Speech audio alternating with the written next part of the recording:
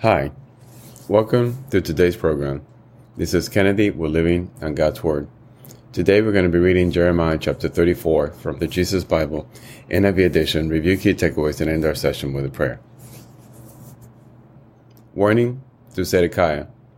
While Nebuchadnezzar, king of Babylon, and all his army, and all the kingdoms and peoples in the empire he ruled, were fighting against Jerusalem and all its surrounding towns, this word came to Jeremiah from the Lord. This is what the Lord, the God of Israel, says.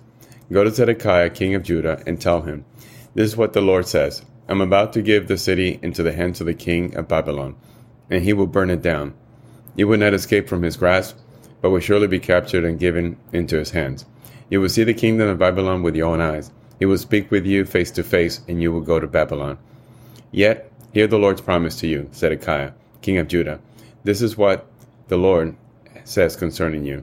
You will not die by the sword. You will die peacefully, as people made a funeral fire in honor of your predecessors, the king who ruled before you. So they will make a fire in your honor and lament, Alas, master, I myself make this promise, declares the Lord.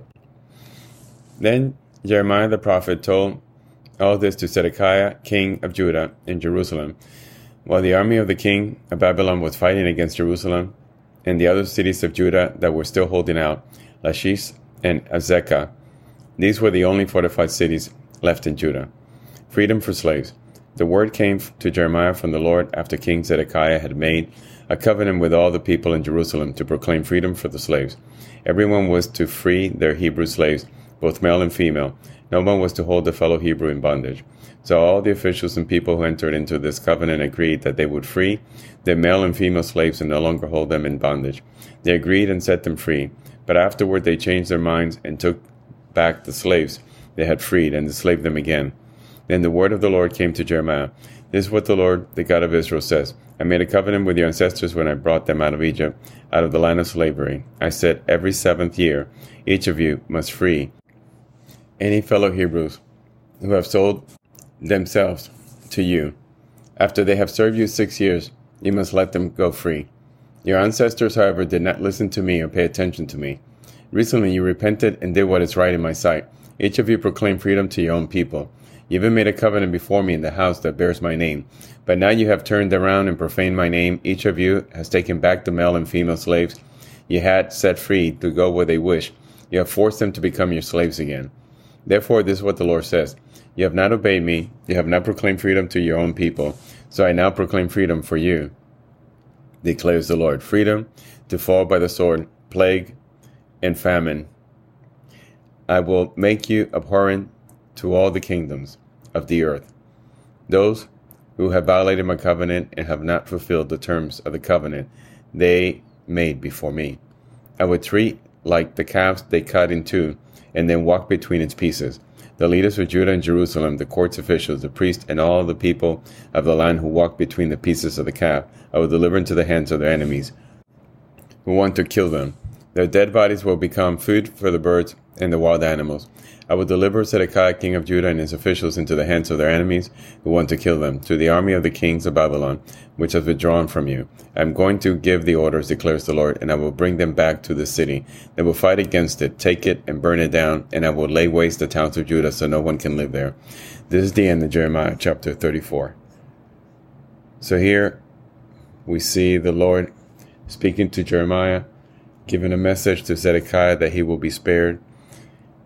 And also the Lord is mad at the Hebrew people because they did not let the slaves go after their contract of 7 years. So let us pray. Father, thank you for your word of advice. Thank you for looking after us. Thank you for guiding us. Thank you for loving us. We need you every day, Lord. We need your love. We need your courage. We need your strength. So we know what is the right thing to do in our life, so we can control our bad habits, so we can control our emotions and our hearts when they take control of us, to allow us to be recentered in you, Lord, to find our calm, to find our peace, so that we can go back to the true Christians you want us to be, the role models that you want us to be, Lord. Help us treat others the right way, the Christian way. Help us be good people, good friends, good role models, good workers, good peers, good siblings, good parents. Father, we love you and we need you. In Jesus' name, amen. This concludes today's reading and interpretation of Jeremiah chapter 34. We hope that you will join us again tomorrow. God bless you. This is Kennedy, your brother in Christ, always. If you feel so inclined, please review and rate this podcast by scrolling all the way down. Thank you.